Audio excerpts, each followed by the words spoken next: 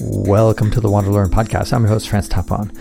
This episode is with Sim Blanchard, and we talk about Ukraine. He actually went to volunteer and help at the Ukraine border to help some refugees who were coming off of Ukraine. And I talked to him about that experience. But what was more interesting than his actual experience was the discussion that followed and how he and I debate about what the real truth is of what's going on in Ukraine. What is the Russian perspective on this whole conflict?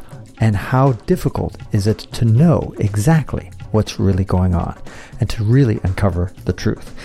It's often said that truth is the first casualty of war, and that's certainly the case. So listen to this short podcast. It's 11 minutes long, and you can hear about Ukraine in this timeless discussion, even though we talked about it in the middle of 2022.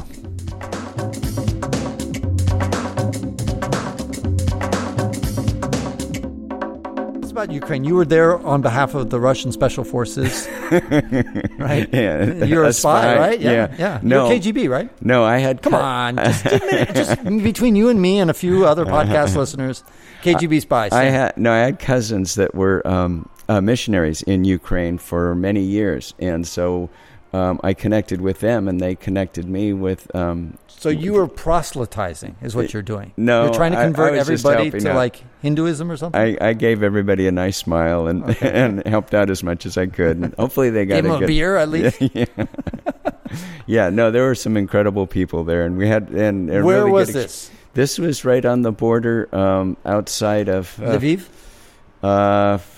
Yeah, Lviv, pretty close to Lviv. Pretty Okay. close to it. I mean, Lviv's, I think, like 50 miles. Right, but I mean, it's probably where, if you follow the border straight from Lviv, it's probably where you... Yeah, between Lviv and Krakow. Okay, right. Yeah. Right. So I checked a few borders, and it took me a while to get somebody who would sponsor me. But it finally got in and served up soup and helped people pull their luggage. And you did this for about a week? Yeah. Okay. Yeah. And give me a good story that you got out of that experience. Well, what surprised you, for example? How everybody was actually pretty cool and clean-shaven and not distraught, and they were cheering Russia, waving Russian flags? No, it was sad, and they were all very much hated Russia, and they were very sad about that. Because here's the thing that I don't really understand. Roughly 25% of Ukraine is Russian. Yeah. And all we hear in the Western media is how all Ukraine is united against this. And it just doesn't make sense to me. Right. That if you got 25% who are Russian, there's got to be at least a significant percentage of that, maybe a third of those guys, maybe 20%, I don't know, something. Yeah. That would be like, yeah, we actually prefer being part of Russia, or we don't care, or something like that, either indifference or whatever. Either way, we're... knowing Ukrainians and Russians, it would be like, well, whoever is in control of us, they're all the horrible, shitty leaders, and they're going to be a very cynical bunch. Yeah. And so there's got to be some ethnic Russians living in Ukraine that really are either indifferent or pro-Russian, and yet you never, ever hear about them. Yeah, I met a lady from Crimea, and she was very pro-Putin and very pro-Russian, and she was very adamant about it. Of course, this was before he invaded. Oh. And so everybody was concerned about it. Well, he did invade Crimea. This was after he invaded Crimea, though. After he invaded Crimea, and she says, we're so glad he came in, and, and Ukraine shut our water off, so we're all pissed off about that. And, of course, everybody who was escaping, they were anti-Russian, because they were escaping. If they were pro-Russian, they probably would have stayed there or fled the other way, into Russia. So you're right. We get kind of a skewed point of view, but you could see these people had, probably lost everything, and it was just women and children and old people, and it was sad to see them lug, just about everything they could carry and bring it across. And it was interesting, I kind of mentioned Zelensky, the president, and they didn't have such a good view of him. I says, he's highly regarded now. He's becoming a real war hero. And they go, oh, really? Oh, good. So they were impressed because they just thought, here's another leader that may not be so good. But they don't know their own leader? They didn't know that he was getting such a great reception in the West. Oh, I see. That they were so, yeah. But they had positive feelings about him. or neutral? Or they kind of neutral. They were kind of wait and see. But here's a comedian who's trying to be president. Right, so what do you expect? Right, and that's the other thing is that we don't. It's so hard. Figuring out war is hard enough. I mean, even peacetime. Yeah. To try to get to the real truth is tricky, especially nowadays with so much fake news on both sides of the aisle. It's tricky, and for somebody like me who likes to try to uncover the truth and really try to, I have no side. It's very tough. It's very, very tough. Yeah, you make a decision, and it's I mean, like with Crimea, for example, a lot of Americans don't even know that Crimea was a gift that the Soviets gave. I can't remember if it was Khrushchev who gave it. I think it was Khrushchev who gave it to Ukraine, and so it was Russian for at least a century, if not more. I mean, before that was, I think, the Tars, if I'm pronouncing it right, and so when the Soviet Union had it, they said, hey, just have a gift. It's kind of like, I use the analogy in my book, The Hidden Europe, that it's as if New York gifted Long Island to Connecticut. Imagine they did that. And now fast forward 50 years from now, and then the whole United States is breaking apart in pieces. Yeah. New York may say, hey, remember that gift that we gave you about Long Island? We kind of want it back in our country. In our own country, yeah. Right. Yeah, and they're like, and then Connecticut's like, no, it's ours. Yeah. But everybody who lives on Long Island is ethnically New Yorker. Yeah.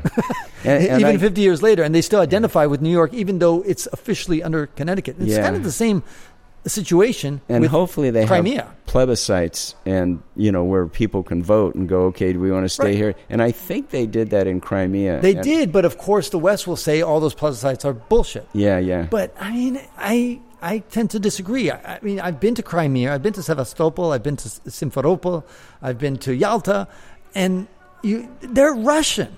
I mean, they're ethnically Russian, just like the people in Kaliningrad, which is stuck between Poland and Lithuania. It's a territory there. It's also Russian. But the question is, do the Russians in Ukraine really want to be part of Russia? Or are they, say, I want out of that system. Right. I want to join the West. Right. And there's Russians that are interviewed that will tell you, no, we never wanted this, and we're not part of it. But of course, they could be selectively cherry picking Russians who are against the Russian movement, and they're not going to interview a pro-Russian. There's got to be pro-Russians out there. Yeah. There got to be amongst them. And same thing, by the way, with the Baltic. The Baltic is roughly around the same percentage.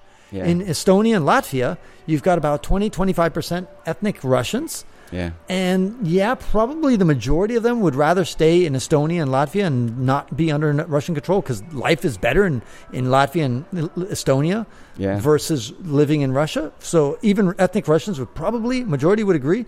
But there's probably about 10% who say like, bring back the motherland. Yeah. We want to be back. Yeah. Any news media, they're usually, it's kind of cherry picking. But you go with somebody you trust, that have built up a reputation over the years, and then go with that. And even doing something you did, which was really cool, which is going there and, lending humanitarian assistance and doing that kind of stuff.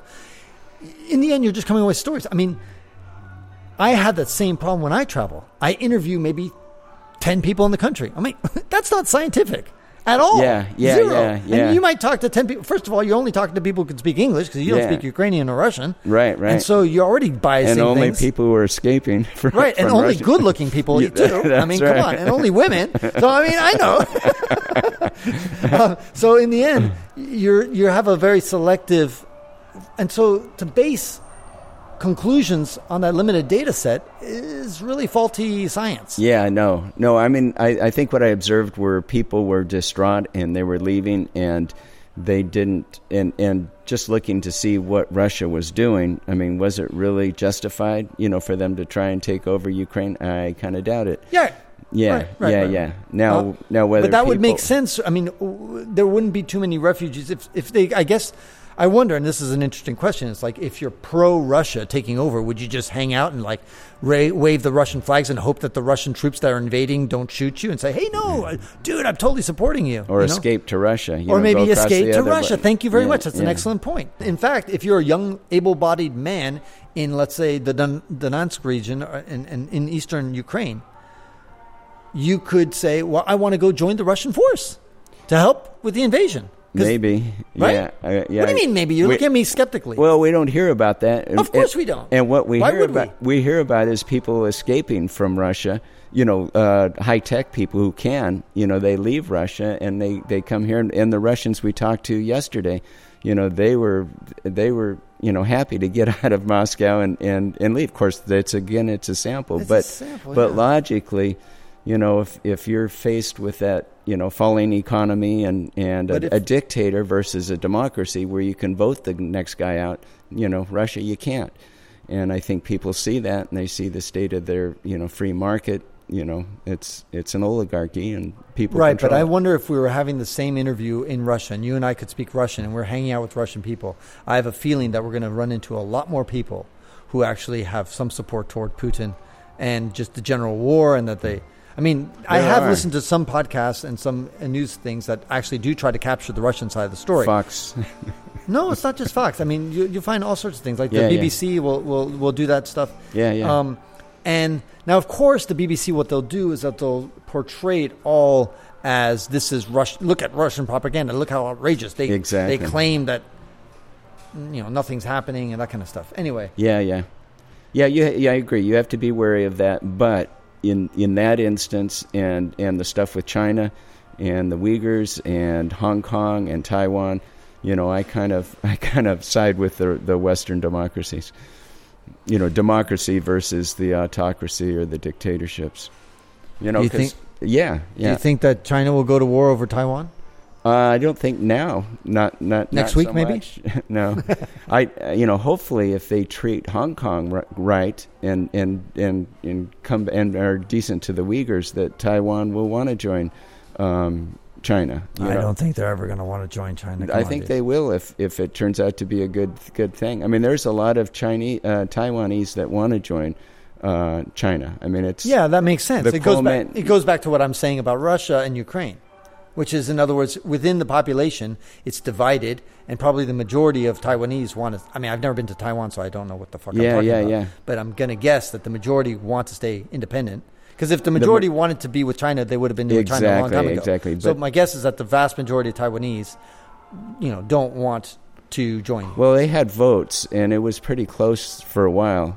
Really? Yeah. And this is about 10 years ago. But recently, just the way they've treated Hong Kong and the way the dictatorship has gone, there isn't a big incentive to go, which is, a shame. I mean, it would be nice if they, turned out to be a little more reasonable. And that ends this episode of the Wander Learn podcast, where we explore travel, technology, and transformation. If you'd like to see the show notes with links to what we've talked about, go to wanderlearn.com and click on this episode. If you'd like to connect with me, just remember FTapon. That's my first initial and my last name. FTapon is always my social media username.